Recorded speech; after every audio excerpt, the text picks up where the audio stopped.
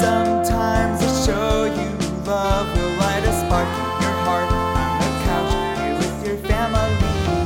But in the blink of an eye, it's all gone.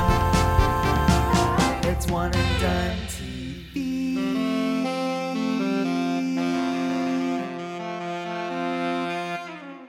Hello and welcome to One and Done TV. I am the better one of your co-hosts, Ian Hamilton. And I, by default, am the worst one, John Polking. I prefer the term lesser, and this is but if there's two things, it's best and then there's worst. Well, I just think there's better and lesser in our circumstances. I'll take your word for it. And this is the podcast where we review television shows that were canceled after one season, and then they were gone. All these people worked on them, and they put all their hopes and dreams into them, and some of them thought it was their big break, but they were wrong. It's just like 1 second they were there, and then bam, they were gone. Speaking of bam, they were gone. Today we are reviewing 2007 MTV's Bam's Unholy Union, starring Bam Margera and his, at the time, fiance, Lizzie? Dude. Lissa. No. Lissy. No. Lisa. No. I'm getting farther away. What is her name? Oh, my God. No. Dude. Her name's Melissa, isn't it? Yes, it is. And she has a nickname. Uh-huh. And did you watch this? Oh, I watched all 9 episodes. Okay. Oh, wow. No. No. I'm going to edit this out. I'm not going to leave myself. No, you should leave this in. Missy. My goodness. Okay. Well, who takes a nickname where they take the first letter, then cut to the end, huh? You take the first part, or you take the second part. You don't take a little bit of column A, a little bit of column B. Okay? Do you want to start this whole thing over? Are you good? No. I am good. Okay. I am better than I've ever been. John, before we start talking about Bam's real name, which I don't remember either, what are you watching? Margera. No, like his first name. Bam's a nickname. Oh, yeah. I don't know that. I saw on a plane, I saw a movie called After Yang. Have you heard about this? No. Yeah, it's a Sundance movie picked up by A24, but only produced on Showtime, I guess. I don't know. It's got Colin Farrell.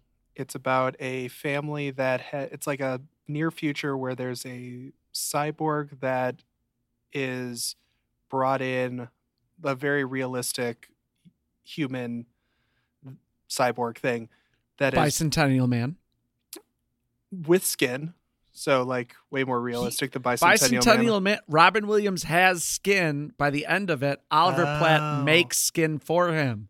Shows what I know about Bicentennial Man. Yeah, I don't know anything about I thought I knew everything about Bicentennial Man. I thought I was the Bicentennial Man, but you have shown me up, sir, and I apologize for that. But it's a family that they have a cyborg that is sort of acting as a older brother to their adopted daughter. The robot goes Kaputskis, and it's about sort of the humanity of this robot and what it meant to its family. And it's also sort of about the grieving process and how do we say goodbye. It was really sweet and small, and Colin Farrell was amazing in it. It really made me forget about Colin Farrell as a person and reminded me about Colin Farrell as an actor, who I do generally like. Is Colin Farrell a bad person? I don't know. I mean, he had a reputation as a bit of a bad boy around the Daredevil days. But I think he's grown up a little bit. I haven't heard much about him since then. So, was he an Irish hooligan of some kind? I mean, we don't want to judge people based exclusively on their point of origin. But yeah, he was just a drunken Irishman. Yeah. Okay. He was a brawler, probably. Yeah. And total baller. Am I right? Yeah, it was just really sweet and small. Yeah, I like things that meditate on humanity. It was also really short. It was like 84 minutes. Yeah. Love that. Speaking of meditating on humanity, I just finished watching Winning Time All right. about the Showtime Lakers. Still haven't watched it. You haven't? I'm going to be you for a second. It's fun. It's fun. I have really gotten into basketball the last, 7 years of my life, especially, some of you listeners may know, I am a huge UT women's basketball fan that only started this year. Since I moved to Austin, I went to almost every home game last season. Damn, do I love UT women's basketball. Mm-hmm. I'm talking Ebo. I'm talking Matharu. I'm talking Moore. I'm talking Lattimore. I'm talking Harmon and everyone else. Nice. So it was just a really good, it's a really fun story. It's told really well. It's made by Adam McKay, and you can tell he's developed a style away from Will Ferrell, and it keeps in line with that style. And I don't know, the basketball is good. The story is good.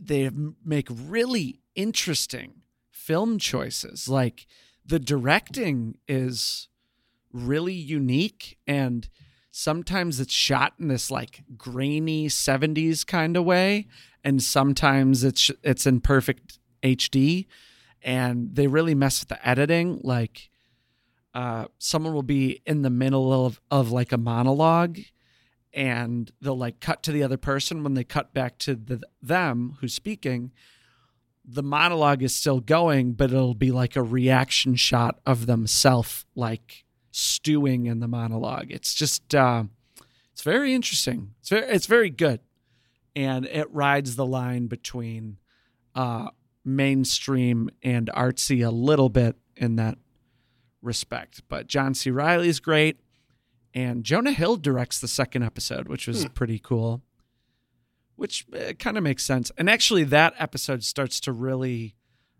define the look of the show going forward. So he actually left his mark on there. And yeah, good show. Awesome. Yeah, it's one of those ones that like I know I'm going to watch and I'm going to enjoy it. I just haven't done it yet. Right. I've watched that in lieu of Stranger Things season 4 and in lieu of Barry and other. And going way back, still haven't watched Killing Eve. I really want to. Still haven't. Yeah. Still haven't watched Marvelous Miss Maisel. It'll be there. They'll all be there. They'll all be there. Maisel, Eve, they'll all be there. The rest. I think I'll probably, before I watch Winning Time, I'm going to watch Giannis's Disney Plus movie, though. Rise. Okay, yeah, I'm into that. I love Giannis. Yeah, it's the Antetokounmpo story. They dramatized it, yeah. Oh, really? So there's like an actor. Yeah. Okay. Mm-hmm. I didn't know that. I'm psyched. Although for the listeners, I was in Milwaukee with John when the Bucks won the NBA Finals last year, and we had a good time. I wouldn't say I'm as big of a Bucks fan as you are of UT women's basketball, but I do love the Bucks, and I love Giannis, and so that'll be a good day for me. Yeah, the Bulls haven't really been great in like 12 years, so I've just followed different players, and Giannis is someone I have really enjoyed watching from the start. What an absolute sweetheart. Well, I think we're going to go from saying it's winning time to it's showtime. Lakers. 5, 4, 3, 2, 1, showtime! In 2007, MTV followed up the success of Viva La Bam by giving Bam Margera his own show, which came from his own head, which was a show that follows him and his fiancée Missy as they plan their wedding. More like she plans the wedding while she deals with his nonsense. And to quote an Amazon review that gave it 3 stars from someone named Corey Smith, written on May 25th, 2014, he says, "Not Bam's best performance. So I remember watching the show when I was younger, and it was awesome. But now that I'm older, I've noticed that this show feels really scripted. I hate writing reviews on movies and TV shows because everyone has a different opinion, but I wanted to write this one so someone else doesn't make the same mistake I did, thinking it would be a great buy because they remember this show from 2006 or whatever. Some points in the show are really great, while some are just sad. That sums it up. Have you ever just like, I've never gone down Amazon reviews for shows before, and I think this is something I want to do more. Oh yeah. Because some people are really honest, and I think I'm just going to start doing this the way that I used to, like when IMDb first came out. I used to go to every movie and TV show I liked, and I would just read the trivia, and I'd just absorb all of that trivia. Mm-hmm. And in that way, I may go down some Amazon review rabbit holes. There's a reason they do that on How Did This Get Made every week. It's true. Oh, they do? Yeah, that's where they get their second opinions. Wow, I'm stumbling upon an idea that somebody else has had for years. Someone else has been doing for years. Just like how Ian came up with the plot of Defending Your Life without ever hearing about the movie itself. I started writing the play, and there were elements of it that were different. But once you told me that, you're like, I was telling you the premise, you go, oh, Defending Your Life. And I was like, well, I was 10 pages in, but now I'm dropping it. Which back then, when I was like 21, 10 pages was... No joke to me. That was real labor. A great concept. And a great concept that I came up with by myself, and it turns out is an applauded Albert Brooks Meryl Streep movie. One of my favorites. I still actually have not seen it because I'm Are you still just a so little bit bitter? Oh, of course. I would like to watch more Albert Brooks movies, but before we get to Albert Brooks movies, let's talk about Bam's Unholy Union. Yeah. We'll get back to Albert Brooks, though, right? Oh, well, everything comes back around to Albert Brooks, John. We'll make our way back to Brooksville. So obviously, if anyone does not know who Bam Margera is, he was a young kid growing up in Pennsylvania, started making goofy movies with his friends, became an incredible skateboarder and somewhat of a phenom, and he merged his two loves of making goofy videos with his friends where they just like beat each other up and goof around and, ride around in grocery carts until they hit a curb and launch themselves into a bunch of bushes, and his love for skateboarding. And he directed a movie called CKY, which was a big hit. And that came out right at the time that skate videos were really big at the time, the late 90s. And he created a video that encapsulated the sort of, camaraderie and like, how would you describe this energy that they have in Jackass? Which is like, blah, blah, blah, like just like boys running around doing stupid stuff and hurting themselves and bothering people. Chaos is probably just how I would describe it.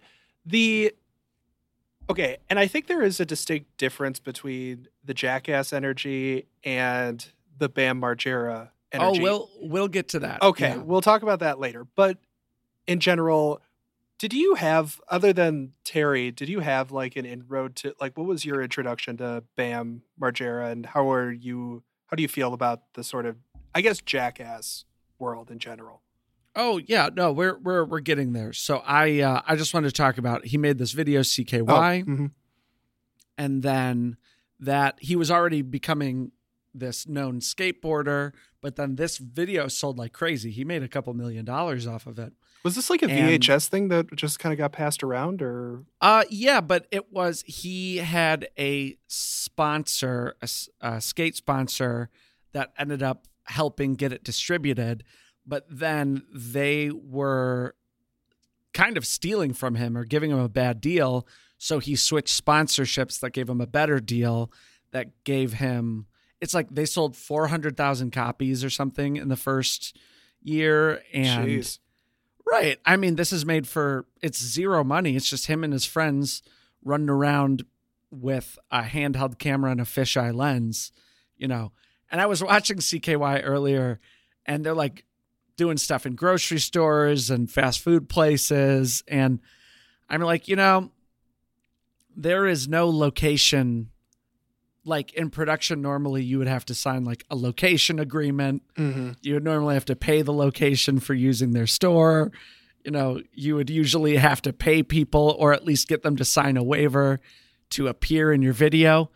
None of that was made. There is no overhead to this movie other than the cost of the camera. There's something more disturbing to me about like the low budget stuff than there is about the high budget stuff, just because I feel so badly for the people and like the property that gets destroyed in this sort of way through this sort of stuff. When it's like a bigger budget thing, like you get to the Jackass movies, you're like, okay, they have a budget to like pay these people back in some capacity. When it's just some like dipweeds that are just like destroying stuff, I'm just like, well, nobody's getting that back. This poor like bodega owner is just screaming at these kids. It's anarchy. And maybe I'm just too type A to really enjoy it other than without the logistics. Yeah, you're some kind of old man. But I did, as an older person now, 30, I did find myself having much more empathy for the people that they are messing with than I did when I was a kid, for sure. But we'll get there, I promise. So he has success from CKY. Then there was also this skate magazine called Big Brother, and that was taking off at the time, and that's where Johnny Knoxville and Steve-O and them started off. And it was just kind of a magazine that, like, it was about skateboarding, but there was alternative stuff in there as well. There was just crazy humor. You know, there was a little bit of nudity. You know, it was very much selling to skateboarders and teenagers and whatever. And that became so successful that the editor-in-chief of that and a bunch of the guys from it went on to become the Jackass team. So Bam had a separate fame from Jackass. Yeah. That then when Jackass came around, the two of them merged and his fame grew because of it. But he had always had his own insulated attention. My first exposure to him was when he was featured in Tony Hawk's Pro Skater 3. Yeah. And he was also one of like the characters in Tony Hawk's Underground and stuff. So I knew him as a skater before. Oh, he's a main character in Yeah. Underground. So the first one he was in was Tony Hawk 3. And then him and Tony Hawk just became better and better friends. He's the second main, I think, like in Tony Hawk Underground, or maybe it's Underground 2, your character is interacting with him a lot. A lot. Yeah. Tony Hawk's Underground is, I think, the game that I have beaten more than any other game ever. Oh, that was a really fun one. I would just like sit down, because you could beat it in like 3 hours. And so I would just like sit down and play it in one sitting. And that would be a thing that I would do on one afternoon. And I would do that probably once every month or two for like a couple years. I would just beat Tony Hawk's Underground one day. And so, yeah, that was my main sort of exposure to him and that sort of culture. Yeah, and that's a big deal. And that, I mean, those video games, especially that one, he was getting a lot of money, man. Yeah. They made several follow-ups to CKY. And then Jackass, and then the movies. And they were incredibly popular, and those led to Viva La Bam, which was his own spin-off. I was watching today. So Jackass, the show, only had 3 seasons, and I think there were only 8 episodes each. Yeah, there's not much Jackass before, like, the first Jackass movie. Right. And that was mostly because MTV was afraid of getting sued because people kept dying replicating those stunts. Not people kept dying, but more than one person died because they were replicating Jackass stunts.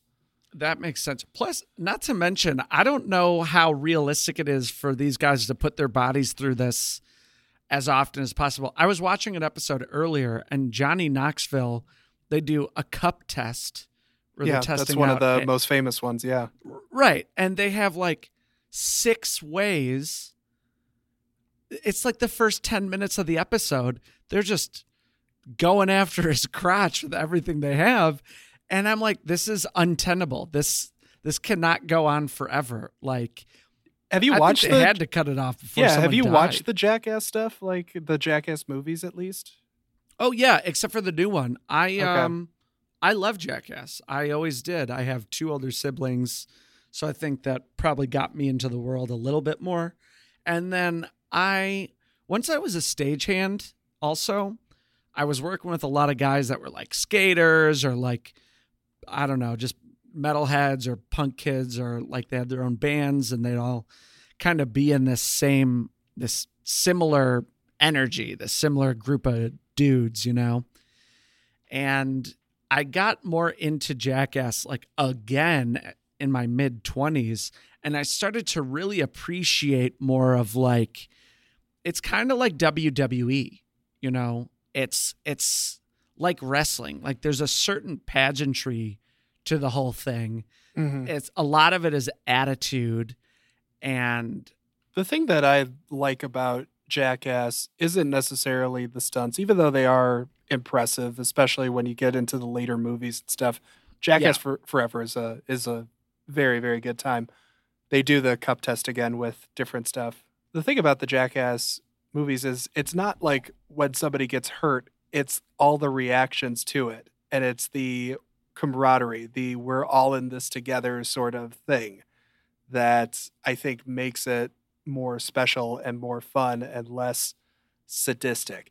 And I think that's where the Bam Margera brand of jackassery sort of diverts from the rest of the stuff. I didn't really watch Viva La Bam, even though I saw like clips of it here and there when it was airing, and I didn't really follow it much just because and I saw it a lot in this show too. It's more of Bam putting other people through stuff than it is people putting each other through stuff. yes. So after Viva La Bam ran for 5 seasons, and the show that we're talking about is right, they're planning this wedding, right? So this is a storyline that is going through the show as opposed to Jackass, CKY, Viva La Bam. It's, for the most part, it's just a series of things that happen. I mean, maybe in Viva La Bam, it's like they're messing with Phil and, you know, they're just escalating one bit, and that's kind of a through line through the show. But this has a story in the way that a reality show has, right? Yeah. That separates it from the previous entities. And really quick, I wanted to talk about 2007. MTV was actually at a high point. They were number 1 in the 12 to 24 demographic. Yeah, that's when kids were still watching cable. Right. MTVU was huge. They were, number 1 with college students. Remember with our Studio 60 episode, John, we were talking about how Studio 60 got a VOD bump. Mm-hmm. It was originally 13 episodes, and then it got renewed because they had VOD numbers, or it didn't get renewed. It got extended. It got, the season was airing, like, it was in the middle of when the season was airing that they actually started releasing like TiVo within 7-day recording numbers. Mm-hmm. Yeah. So MTV, so that was the end of 2006. 2007, MTV was number 1 in video on demand TV entertainment. Wow.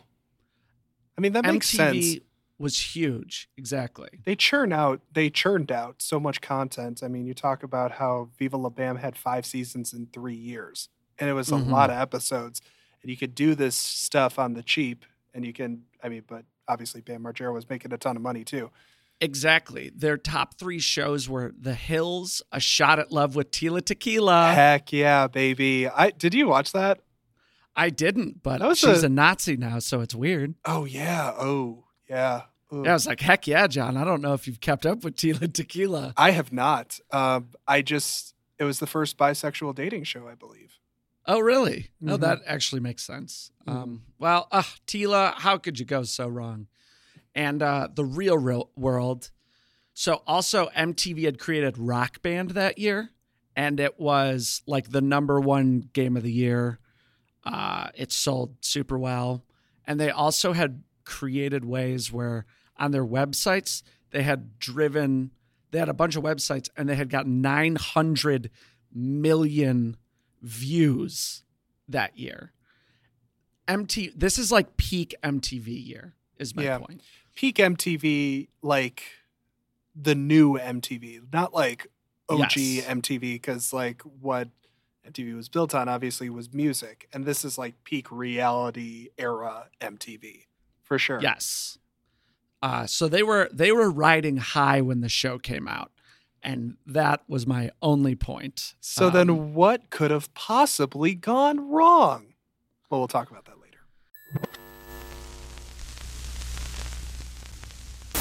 And now a word from our sponsors. Hi, this is Ian, and I'm trying to do this commercial as quickly as possible. Please review and rate us on Apple Podcasts and Spotify. Follow us on Twitter, Instagram, and Hive Social at One and Done TV. Email us oneanddonepod@gmail.com with any suggestions or thoughts. If you haven't hit the skip forward 15 seconds button yet, I will be amazed. Okay, enjoy the show.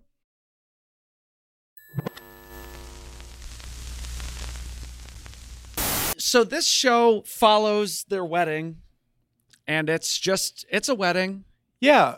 I wanted to take a little bit of a sidestep to talk about our wedding planning, because you and I had very, very different wedding experiences too. For those that don't know, I was engaged for a little over 3 years and then had a wedding of about 140 people, of which Ian was the best man. It was a wonderful ceremony. Wonderful ceremony, but a lot of time. And party. Great times. A lot of time, a lot of planning. Like some of the little steps that they were getting into, I was like, oh yeah, I remember that. Little bits and bobs here. You had a much more truncated timeline. Yeah, my wife and I, we dated for a year. Though to our credit, we had been friends for like 7 years before that. Then we were engaged for 5 months. And it was COVID, and we were like, screw it. We want to get married in October. We just couldn't wait to be married. Yeah. And we got our marriage certificate in September. We called everyone that it was also a COVID wedding, so we kept it small. Just immediate family and a couple friends and my grandma. And we called everyone, was like, hey, this is happening in a month. Come down if you can. If you can't, I totally understand. We found just like a little outdoor venue we could have the reception at. And we got married at the restaurant our friend works at on the day that they were closed. I had a great time. It was like an ideal wedding for us. But we threw it together. You took your time. And it was kind of funny, I feel like, because watching this wedding play out, which was a 400-person wedding, I think they said that they were throwing. So a bigger wedding, but they also, according to the show, were planning it over the course of 3 months. Yes. And so that sort of, I don't know, that just kind of made me think of a merging between our two experiences in that way. Yes. Yeah, we both had great times. They were different weddings. They were both very us. And I felt like there was so much fun to be had. This wedding planning, I don't know who was having fun, though, between Bam and Missy, because Bam's general attitude throughout the entire season was, I don't care about this. And Missy's entire attitude was, Bam's a jerk. And so I hope they had fun making their dream day. I Didn't seem think like it. it's a little unfair to qualify it as she thought Bam's a jerk. They had this sort of back and forth where, I mean, this is the whole show. Yeah. Where Bam is like, what? I just want to do this thing and hang out with my friends. And she's like, babe, we have to go to the thing today. And he's like, oh, I hate doing that thing. And she's like, but you're going to do it for me, aren't you? And he's like, yeah, I love you. And they like kiss and they do the thing. And he'd be like, can I go now? And then they'd like skateboard. Or, I mean, not really even skateboard. I think what the show was going for, John, was that she had a very calm storyline. Mm-hmm. She was planning a wedding. Yeah. And they were trying to merge the chaos of the Bamness with her life. And they were trying to make that an entertaining clash. Yeah. It kind of surprised me how much of like a traditional wedding show her side of things was. You know, she would, oh, I need to find a wedding planner. I need to get out the invitations. I need to find food. And then of course there was just his stuff that was just kind of jammed in there. And, you know, him throwing, how many times did they throw kayaks downstairs in the show? At least 3. And down ramps, John. They rode the kayaks down some ramps too. Some very steep ramps. Kayaks were destroyed. They put the pumpkin helmet on the guy on. Yeah. Okay, so a lot of the other people involved are other people from CKY, Jackass, Viva La Bam. Bam's parents are in there. His friends that have been in all of those videos before that. Missy's parents were also, or Missy's mom, sorry. Her dad had passed away years before, but. That's right. And then we had the wedding planner who is super buff. Loved Sarah. Yeah. Loved Sarah. She was awesome. Yeah. When we show up at the gym and she's just lifting, you're like, whoa, I did not realize how buff Sarah was. Yeah. I like the scene of her sort of interviewing the wedding planners and everyone is like, oh, I don't know if you could do this. I don't know if you could do this. And Sarah's like, I can do anything. And you're like, I will follow you. Yeah. She even asked her, she's like, are you prepared for vomiting, nudity, or fighting? She's like, I'm prepared for anything. Like, let's do this. And you're like, fist bump, baby. Let's go. And there was stuff like, I didn't like the clearly scripted sort of antics during the wedding planning. Like, I know. For example, oh man. So just as an example, a lot of the show takes place in and around their Missy and Bam's mansion that's sort of outside Philadelphia, I think. And you know it's outside of Philadelphia because they say Wooder. It's hilarious. Wooder. So that's where a lot of the planning takes place. But there's like the scene where they're doing the wedding planning and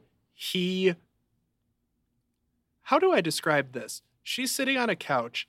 He literally drops from the ceiling and sits next to her and goes, hey, babe. And then they start making out with each other. His living room has like a balcony from the second floor. But there was no arc to this fall. It was a straight up and down. So he had to have like been hanging from the banisters, you know, like a little orangutan.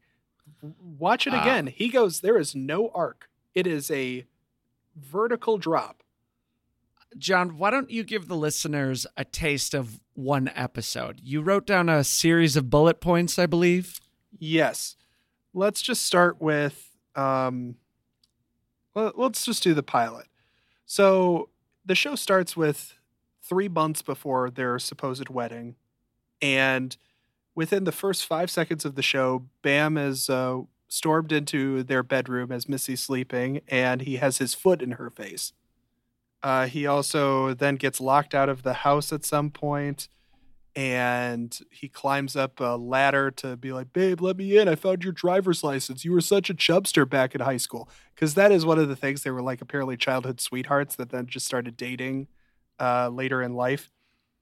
And so they start to plan the wedding, and he's like, I want, violence and wrestling and death metal. And she says, this isn't Viva la Marriage. This is our wedding, which I thought was a good line.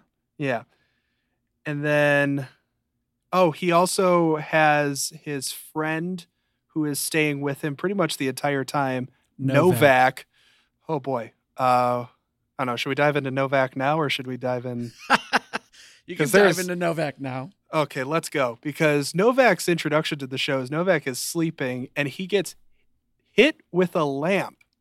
Bam breaks a lamp over his sleeping back. And that is how we meet Novak. I felt so sorry for this guy.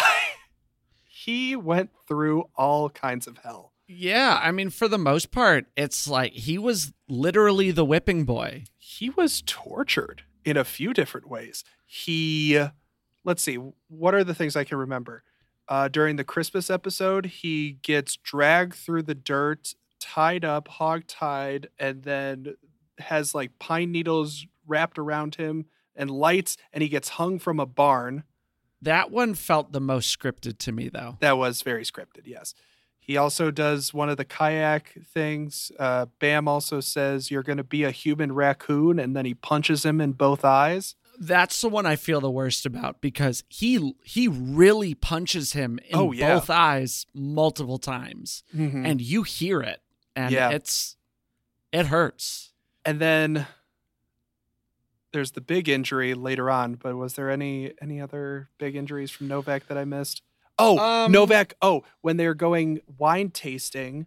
Thank you. That was mine. Okay. And so they're all like tasting wine and they're putting the rest of the spit buckets and then they make Novak drink the spit bucket. Not before they all literally hawk loogies into the spit bucket without telling him.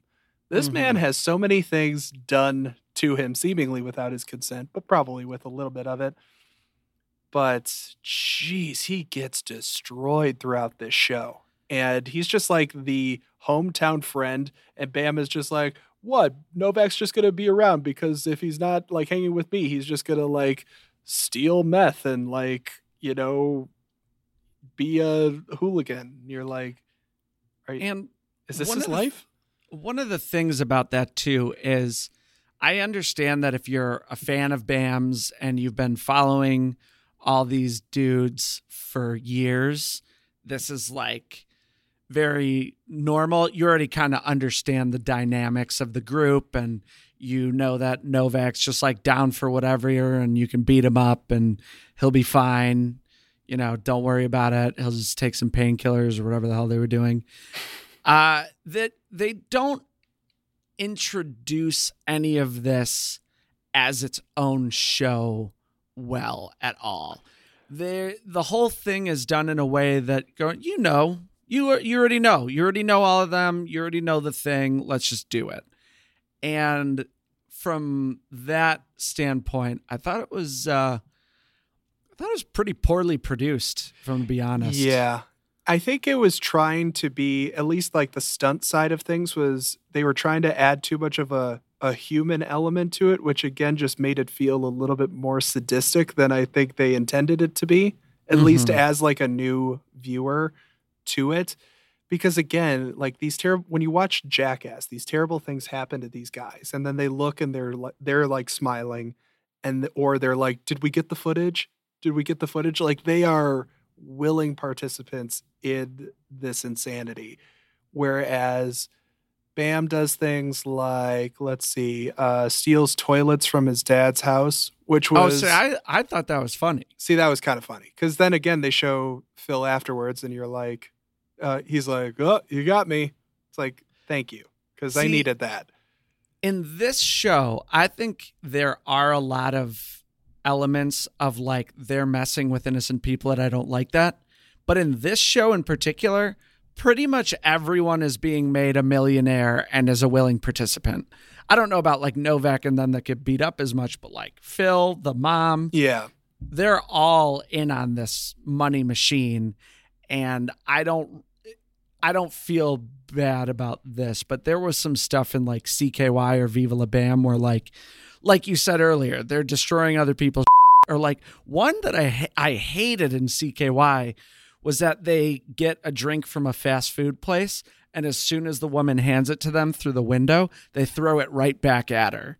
And I was like, that's just shitty teenage behavior. Like, Yeah. that's just hurting someone. I don't like that. Like, it's fine when in okay, so same episode of Jackass with the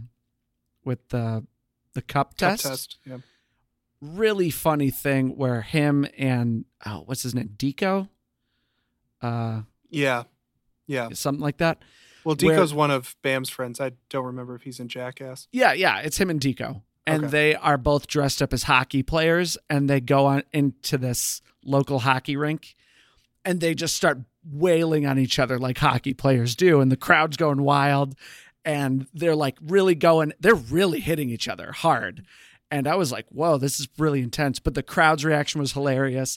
And then 3 like people that run the place like come on to like separate them, and they just like kind of flop, and the guys just drag them away. Like they're not participants in it, but it's not like they make it a hassle for them. Like they realize that it's over, and they just like lay down while they drag their bodies. And then later they're in public, and one of them is standing in line for just for whatever at a store. And he's in his full hockey gear, and Bam comes in also in full hockey gear and restarts the fight, but it's not in a hockey rink. It's in a regular place. Yeah. And that was really funny. Yeah. You know, that was good. They're beating on each other, but they're friends. And also there was an escalation of the bit there. Yeah, absolutely. Like, I think that is what makes... Did you ever see Eric Andre's Bad Trip? No, I heard it's great though. It is great. And one of the things that's great about it is like, it's a prank show that, yes, other people are involved, but they're mostly just witnesses. And Mhm. so that's the kind of stuff I like, is when people are like destroying each other, and then other people are just sort of, they're not like in on it. They're just sort of observing it, and you get to watch their genuine reactions to it. That's the sort of stuff I like. When it's just like pure violence, I get real uneasy with it. And it's interesting too to like put it again in the context of this sort of structure, where it is, again, from a structural standpoint, a typical wedding show. First episode is them setting up the rehearsal dinner. Next episode, they find the wedding planner. And then it's like she's getting the dress. And then they are going ring shopping. And then there's a Christmas episode. And, then they're picking the food. And then they get lip tattoos. It's all very standard stuff that, progresses in a natural way. And how did you buy them as a couple? Did you like them as a couple, Missy and Bam? It did seem somewhat genuine to me. I mean, there were elements of the show where everyone's like, he's like, I'm doing what I want. And they're like, Bam, stop it. Bam. And he's like, babe, it's just who I am. I don't know why he's from California all of a sudden. No, he does. But they don't say wooder in California. Right, but there's like, and then his mom does it too. It's just a shtick that they all do. He's like, I'm doing this, and like, don't do that. Those are my roses. And he's like, sorry, Mom. I had to cut Novak with all these rose stems and all of the, what do you get cut on a plant? Yeah, thorns. They're thorns, dude. Sorry, Mom, I got to stab Novak with all these thorns on the roses. And they're like, Bam, stop it. And that's pretty much how the show goes. Yeah, it's a lot of that. And I got that was that all read very false to me, but at least at the time they seemed genuinely into together. A bit of a mismatch, but still like she could be kind of into his shenanigans. Mm-hmm. Yeah.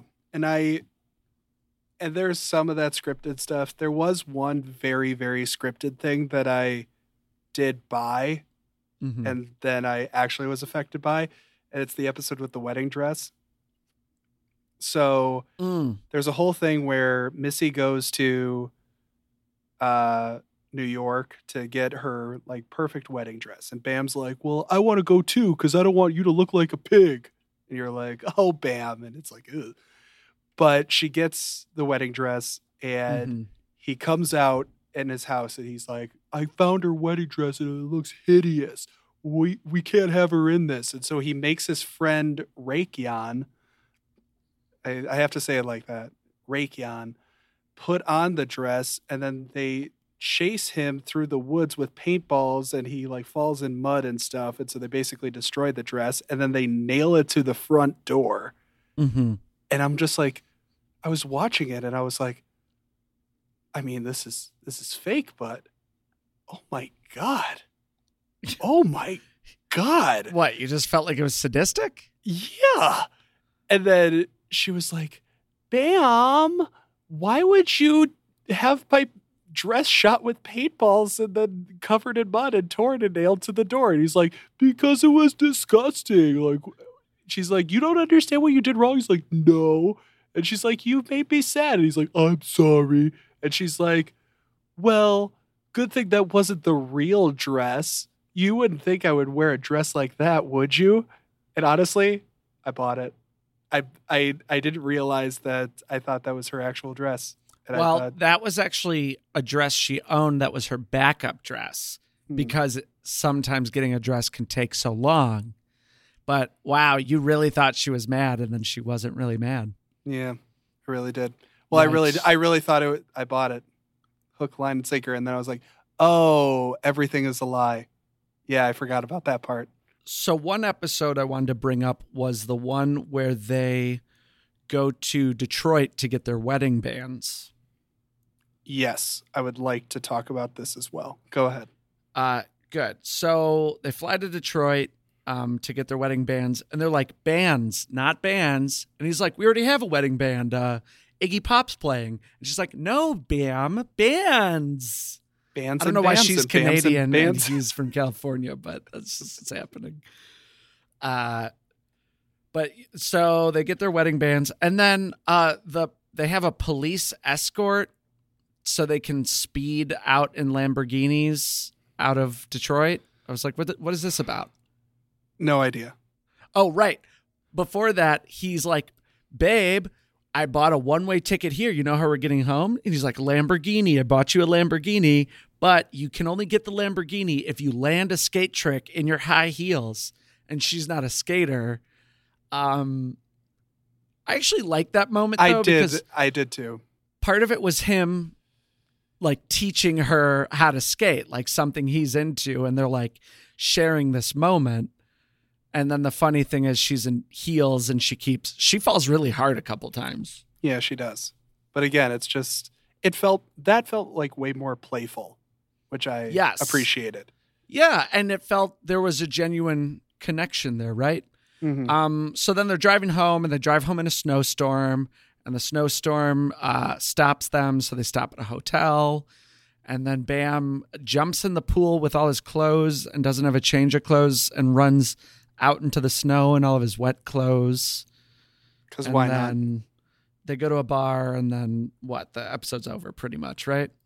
Yeah, they had to zoom back to get to their venue, which that venue looked really nice. They got married in this like hotel in Philadelphia. Looks super duper nice. They also show the bachelor and bachelorette parties, which were interesting.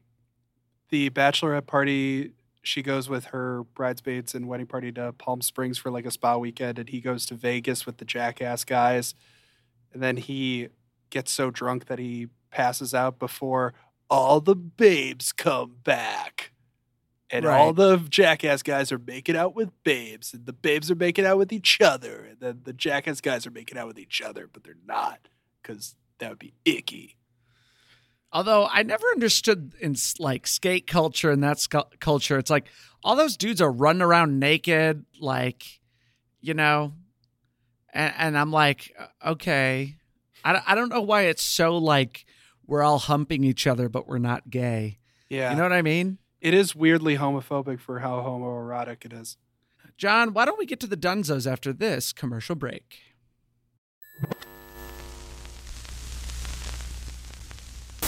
And now a word from our sponsors.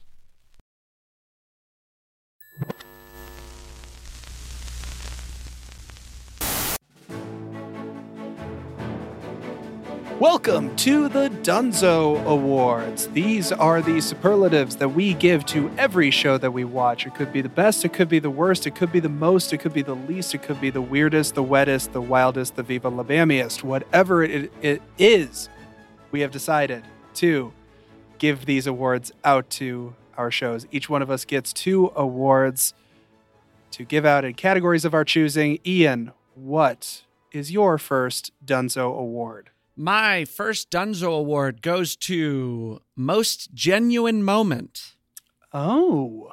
of the show, and that is the wedding itself, which I actually thought was a really nice ceremony. Surprisingly normal. I just Right. kept writing surprisingly normal in my notes when talking about the ceremony. Well, it's like, but it was very them too. Like the altar Yeah. was like all kind of, I don't know if it was wood or There were antlers in there somewhere. right, antlers. It was like an altar made of antlers or something, but it was kind of viney. But Yeah. it looked really nice. It was like all those red curtains were really nice. The person that officiated the wedding, he was like this big bearded dude with a lot of like sweet, nice things to say. Yeah. And like the flower girl was doing the flowers, and Bam had this nice moment with her where he's like, "Oh, throw some of the flowers my way," and she like giggled and did, and they had like a nice moment. Yeah. And then once the ceremony started, I was like, "Oh, we're just fully watching a wedding right now." Like, Yeah. this is it felt like a home video to me, almost like it. Other than it had 4 camera angles, but otherwise I was like, oh, this just kind of feels like seriously watching somebody's home video of their own wedding. And it was surprisingly really nice. Yeah, I honestly was fully expecting like somebody to crash through the ceiling or them to like unleash a bowl in the middle of the thing, but they didn't. And they had their weird little vows that he wrote on a burnt piece of wood because of course, why not? Mm-hmm. And it was super sweet, and they actually looked like they were in a real moment for the first time in the show. No, I fully agree. It was really And it nice wasn't to- just a moment, it was like 10 minutes. Mhm. You know, Yeah. very, very weird considering the rest of the show's energy. They were also like surprisingly normal gifts that they gave to each other too. Like she gave this like nice like leather wrist cuff to him, and he gave her these like really nice earrings. And Mhm. I was like, oh, I thought it would be like edible panties or something like that. But no, it was just things. And then, they had the reception, and Iggy Pop played, and they danced, and they seemed to have a merry good time. And then, of course, we're going to have to bleep all of this, but then one of the last lines of the show is one of the Jackass guys turning to camera as they're all the side characters are giving their marriage advice. He's like, I think I'm married. It sucks. Welcome to the sucky club.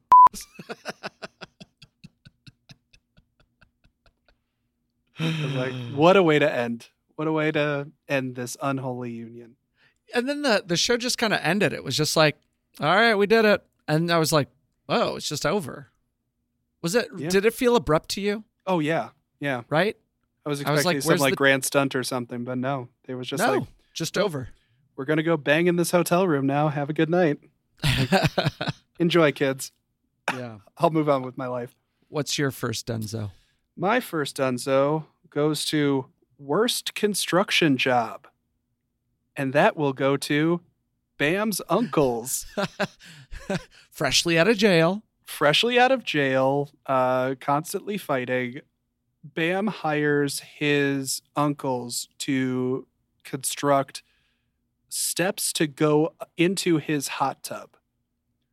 They work in one episode for 8 hours, in which we see them like chugging beers while using saws. They're fighting with each other in the middle of the road after they lose some grip on some like wood They planks. stacked the wood planks incorrectly, and as they took a turn, all the wood just flew off the truck. And so in the 8-hour day that they did, they made 2 steps. Yeah. They Like, we had to constructed build 2 the whole frame steps. and stuff. And it's like, no. And they were just wasted in Bam and Missy's home. It had nothing to do with the wedding, but I was just like, what? And Missy seemed genuinely upset. Yeah, and Bam seemed genuinely upset, and April Margera seemed genuinely upset. It was all just like, this isn't supposed to. You're supposed to you just make steps, guys. That's not good. Like, get them out of here. Well, they're probably overpaying them. They're probably doing them a favor. For sure. And it was part of, so I think this will be a good enough time for me to read off my list of Bam's friends' names. Great. Because one of his uncle's names is Birds. That was one of the 3 that could only construct 2 steps. Oh, another one was Sluggero. Mm-hmm. Slug was the other one. And then we already talked about Deco. The other ones that we haven't mentioned. Oh, I mentioned Raytheon as well. I also got Francie, Sweetheart, and Brandywine Eel. What? Oh, yeah. Brandywine Eel was one of those guys. Okay. So that's where we Never got. would have known that. Nope. Ian, what was your second dunzo? My second dunzo was the most prophetic lines of the show. In the wedding episode, someone turned to the camera and goes, "I thought you should have called the show My Future Ex." And they all had a good laugh. And also at the bachelor party, Steve-O turns to Bam and he goes, "Have you considered the history of relationship shows on MTV?" He's like, "Because they're batting like 1,000 for divorce right now." That killed me. That did kill me. Yeah. Oh, man. Not sober Steve-O. Man, that guy figured his life out eventually. He did. He has a great interview with Frankie Muniz that I recommend everyone check out on YouTube. Oh, that'd be interesting. Because, yeah, seeing Steve-O being the drunk and high idiot that he kind of made his reputation on again, it was a little jarring. Like, there's one scene in the bachelor party where Steve-O, like, steals a sign at the casino and tries to break the case that is holding Bam's memorabilia that's in the casino.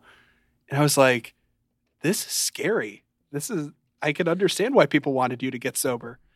Well, I mean, to me, a lot of that stuff is like they're entitled and emboldened by MTV to do crazy stuff, to break shit in public, because they know that even if they went to jail, MTV would have to pay for it.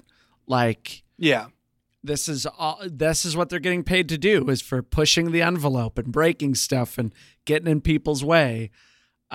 So I don't know. I didn't think it was that jarring, but it was a Steve-O moment. Yeah, it was. I got to admit, though, it was the one time I went, ooh, during the show. The other times you went, ah. I also went, hubba, hubba. Never once. Never once. Not even when Bam was the photographer for Missy's Playboy shoot? Not even then. My God. I only have eyes for my wife. I love you, honey. My second dunzo. I could have sworn you already said your second dunzo. Sorry. It's okay. I'm just a This person is too. Not the first episode this has happened. As always, the worst co-host. Gets forgotten. Lesser. Worst co-host. Mine goes out to favorite member of the bridal party. Okay. And that will go to bridesmaid Natalie. Do you remember Natalie? I just remember the girls doing yoga. Natalie was the one doing yoga. So during the bachelorette party, they were doing yoga like a night, and it seemed like the night was pretty calm. Natalie was the one that was getting just wrecked during the bachelorette party, like the single one. And then Natalie, and I can't remember one of the other bridesmaids during the yoga thing, Natalie was just like hugging her. And the other girl was like, "You smell like alcohol." And she's like, "I know, I could smell myself.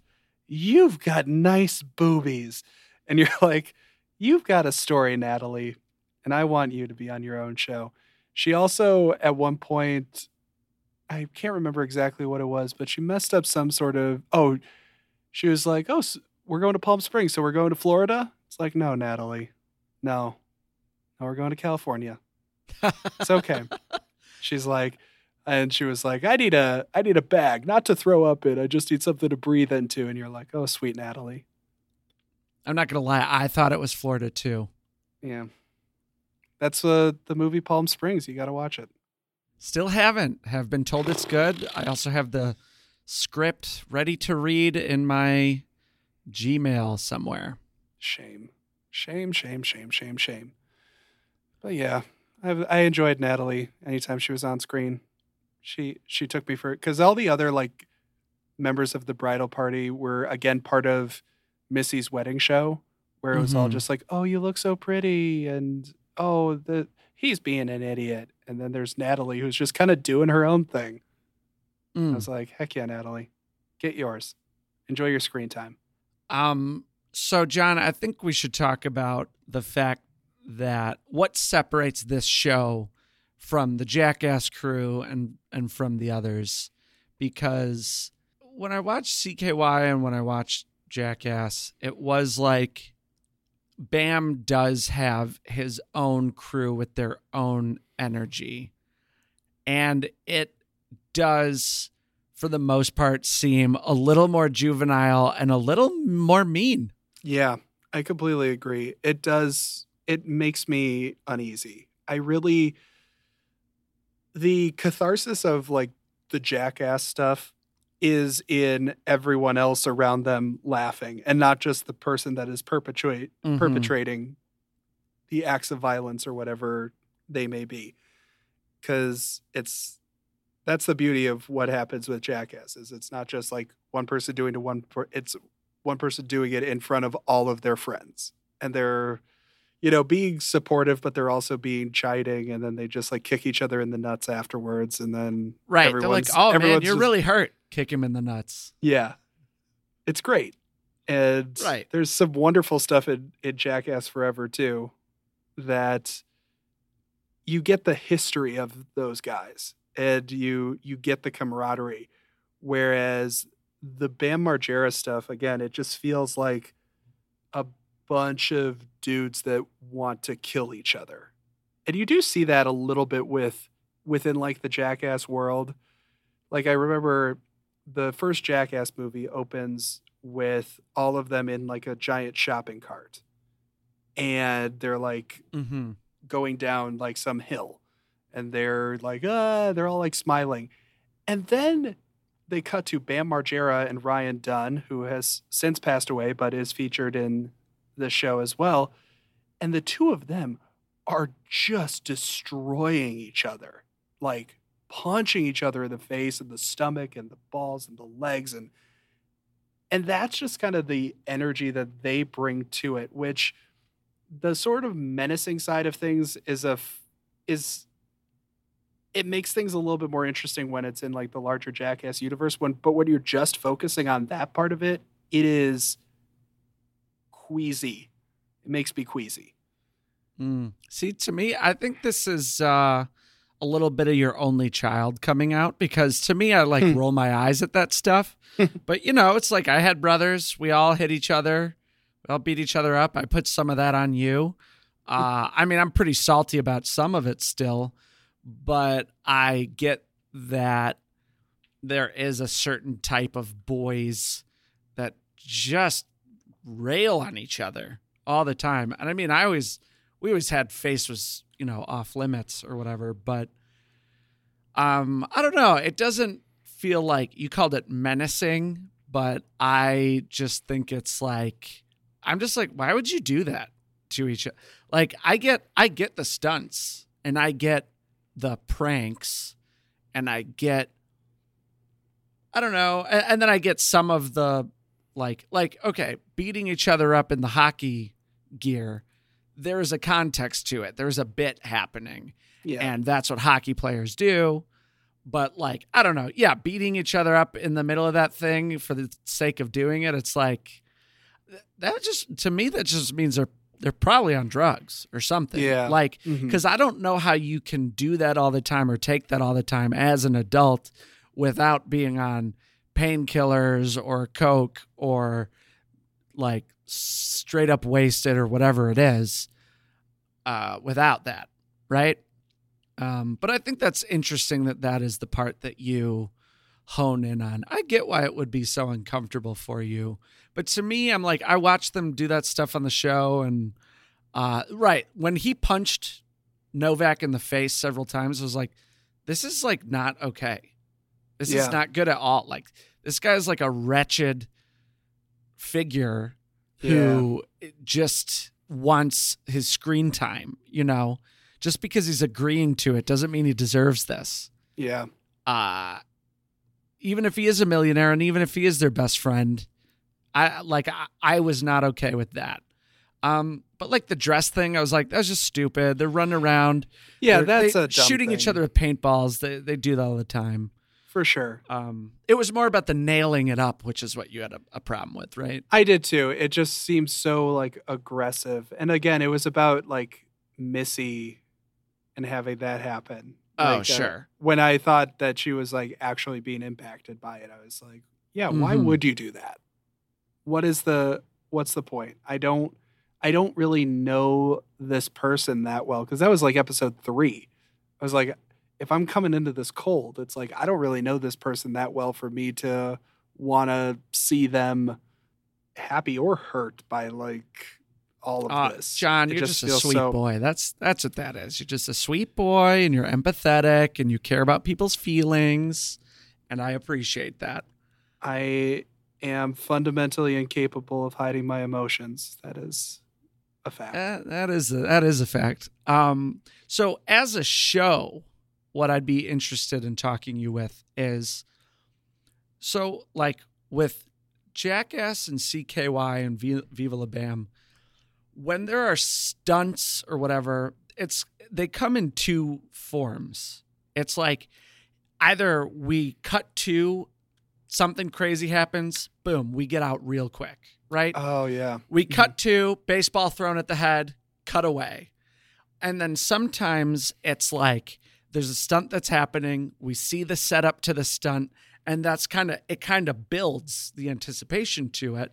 And then it happens, and then we get this, catharsis explosion, this feeling, because we see it coming, and then we go, oh my God, oh, what are they going to do? And they're like, oh my God, they did it. And they're like, oh my God, that guy's chasing them or something. Like, but when you take all of that and you put it into the context of this wedding reality show, the wedding has all the setup, and the pranks, stunts, whatever, rarely fit into any of it. Yeah. It feels like they're cutting to it in the wrongest way. Yeah. Where it does not fit in. It's like Missy is inside with Sarah doing some wedding planning. It's like, well, I guess Bam's going to throw his friend off the side of the roof. Do you guys want to go watch it? And Sarah's like, I mean, I guess. Yeah. Right. Like, it's always like that. And that is like gross to me, because before it felt like crazy guys doing crazy stuff.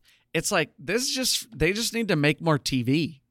And they're like, what should we do now? I don't know. Throw them off the side of the roof.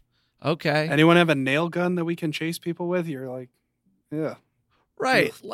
Like there are some intricate, sometimes what they do is really intricate. I love the Rube Goldbergian stuff. Like right. That is, I like when it's a hat on a hat and like there's some deception and weird stuff that happens. Mm-hmm. Like one of the sort of classic Jackass bits is, I don't know, someone's like, hey, go get a cup of coffee. And it's like somebody goes, and then like an airbag explodes in their face. Like that's like fun. It's somebody's expecting one thing and they get another. Right. The Even big hand slapping them. That's the one I always think of. That's a great one. It's really interesting because I feel like some of the times that have been most traumatizing have involved Bam Margera, because there's this one bit, I think it's in the third one, it might be in the second one, where they basically lock Bam in a pit, and then they throw snakes in there. No. And he is terrified of snakes. And he makes these like insane acrobatic moves to get out of this car and like onto this roof. And he's desperation will make you flexible. Oh my goodness. And you could see the like shell-shocked look on his face. And that is how like traumatized he is by that. And there is one kind of funny nod to that in the show. Did you catch that? When he's like, he opens a gift from Ryan Dunn. There's a little fake snake. Yeah. In the box. And he freaks out a little bit. I did not realize that that's what that was about. That's funny. It's that Bam is terrified of snakes. Mm. Still, it's that line. And it's funny that it feels like Bam is the one sometimes that when stuff is done to him, he, at least at the Jackass stuff, he's the one that seems like most long-term affected by it. Well, why don't we take a quick commercial break and we will talk about why the show got canceled. And now a word from our sponsors.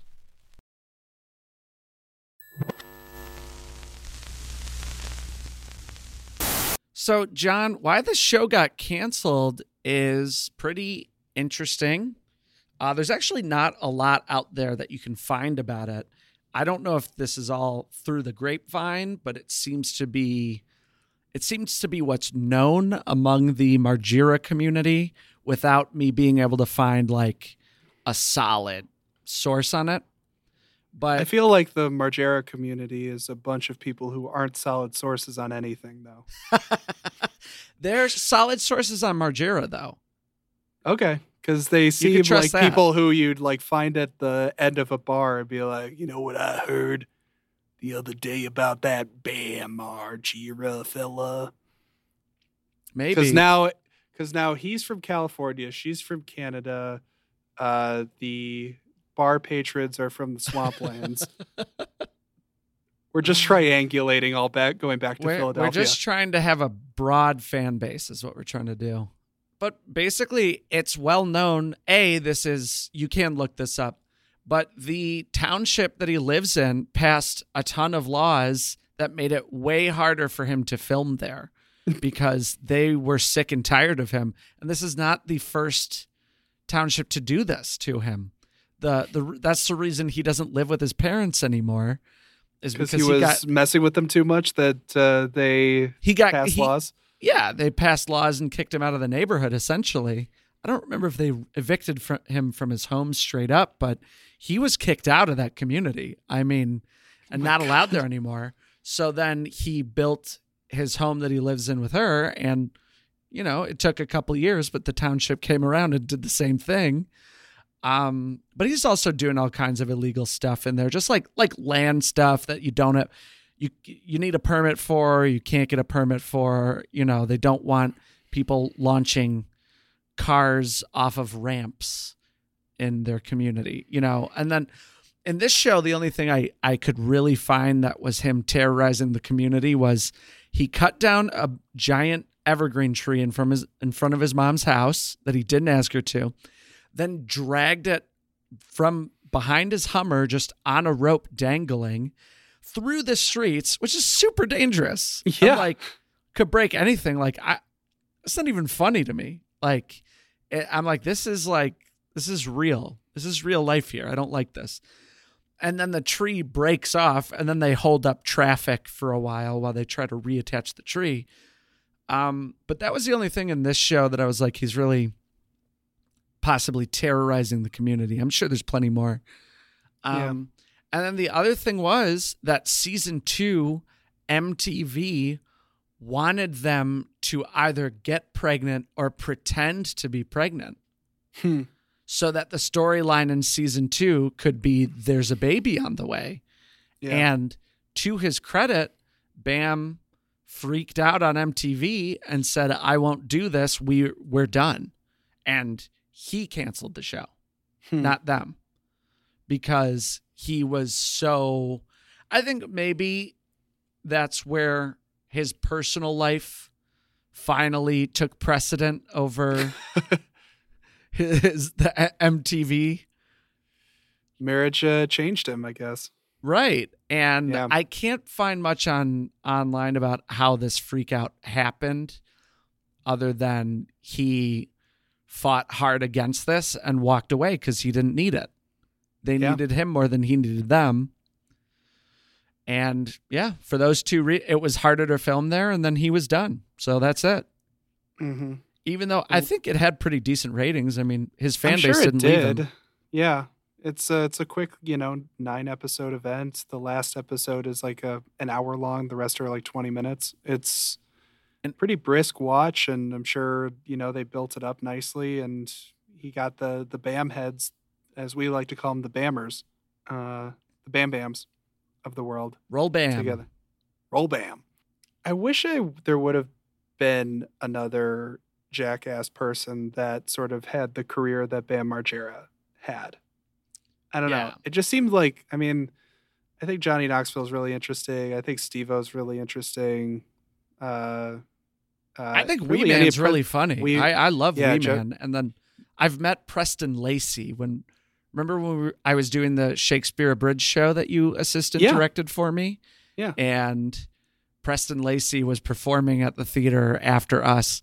And I should tell the story. We were coming off stage, and he's just sitting in the green room, and we have all these props and costumes, and we're running around for an hour and a half in that show, and we're sweaty. We're so sweaty. And it was just like, oh my God, man, I'm so sorry. We're like stinking up this green room.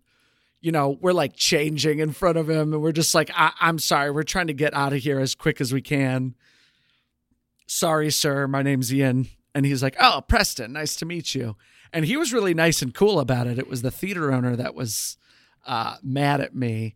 And he was like, did you just ask Preston Lacey who he is? And I was like, yeah, who is he? It's one of the Jackass guys. I didn't know. He was a nice guy, though. Because he was there all weekend. But yeah, I know what you mean, because at this point, and I think we can safely say that neither of us would renew this show, right? Like, this is throwing me off because we're supposed to have theme music right now. We're supposed to have a build up here, and I would not renew. There was, okay. Right. I got that off my chest. I don't even want to fake all the build up.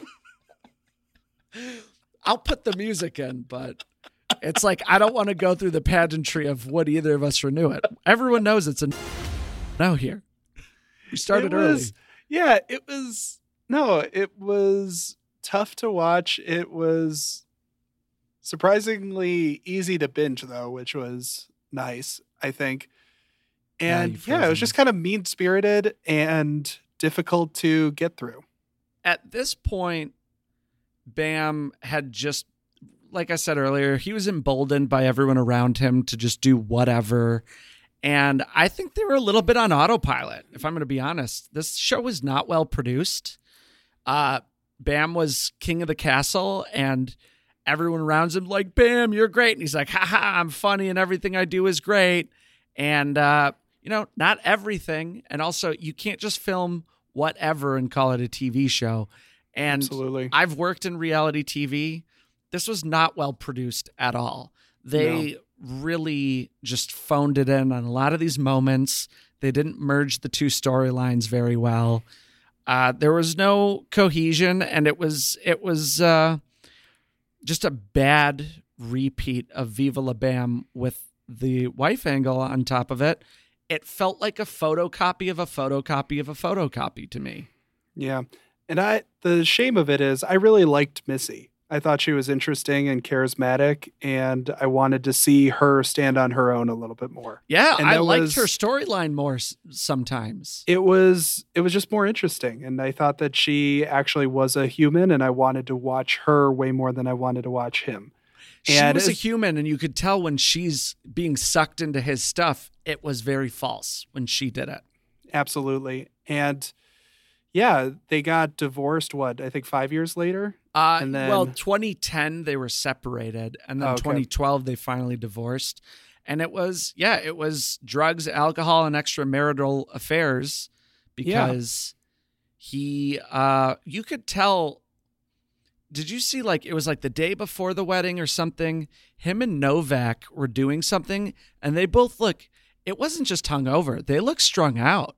yeah, they looked in real bad shape. And it just seems like ever since then, the 15 years since then, has just kept riding that wave. And he got fired from Jackass Forever because he couldn't keep his sobriety agreements in place. He ended up suing, I think, Knoxville and Jeff Tremaine. And Yeah, his story was that he found an Adderall in his car and took one Adderall, and they were making too big of a deal about it. But, I mean, also, if you're true, even if that was the case, as someone with, I have an addictive personality, I have friends who are addicts, and it's like, you have to draw a line because if someone, okay, one Adderall now, what's tomorrow? yeah. So even if that was the case, it doesn't matter. Mm-hmm.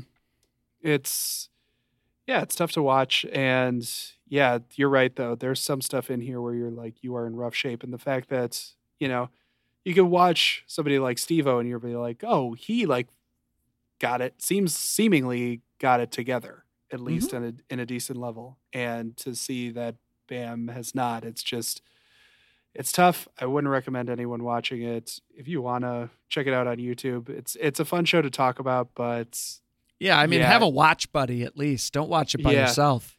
Yeah, it's pretty sad on your own. Yeah, I mean, this was just the beginning of the end. He could do anything he wanted. He could be as drunk as he wanted. He could punch his friends in the face and they'd still thank him for it. And when you put all those behaviors together, it's no surprise that he was going downhill. And I have empathy for him, and I enjoy him in other realms of entertainment. He's an incredible skateboarder. I like most of CKY and the other stuff. But I also, he directed CKY, and he has a very unique perspective. He created a genre, basically. He took skate movies. He took these pranks him and his friends do. He merged them. He had a really interesting edit in CKY where someone's about to fall from a skateboard, and it cuts to he does this thing where he keeps falling with trays full of fast food in front of like people at a McDonald's or whatever. So they merge the skateboarding right into a prank, and it was really good. Or like, they're kind of getting this energy up where they have this like long cutaway where they're all like doing this Vietnam thing where they're all like soldiers and there's like guns and fake blood and whatever. And it's like very over the top, but clearly like they're doing a Vietnam War thing, and they're merging it with kind of the energy that's going on between the skateboarding and the pranks. And it's like, he was a good director. He did a good job. And it is sad to see how far he's fallen, and I think this show shows you why. Yeah, absolutely. It really is a sort of marker. It's a time capsule, if you will. Yeah. So, Ian, where can people find us? Tweet at us at One and Done TV. Follow us on Instagram at One and Done TV. Email us at oneanddonepod@gmail.com. oneanddonepod@gmail.com. Venmo me at Hamilton. Watch How To with John Wilson. Use the lodge scraper. How dare you? You heartless monster. This is when you plug Joe Pera talks to you. Absolutely never. So I think everyone should really watch How To with John Wilson. It's a beautiful meditation on what it means to be alive in today's society. And Ian's a poop face, and I don't like him. So with that, I'm making a very unique and interesting short film. If you want to email us and donate money to that, then I will take it. Cool. And I think with that, we are done. Have a wonderful day night, y'all. Wait, we didn't talk about how Novak broke both of his feet in the death gap. Novak broke both of his feet in the death gap. Yeah, just watch the last episode. They'll talk about it. But it is worth that part's worth watching. It's messed up. It's real bad. Speaking of real bad, this is One and Done TV.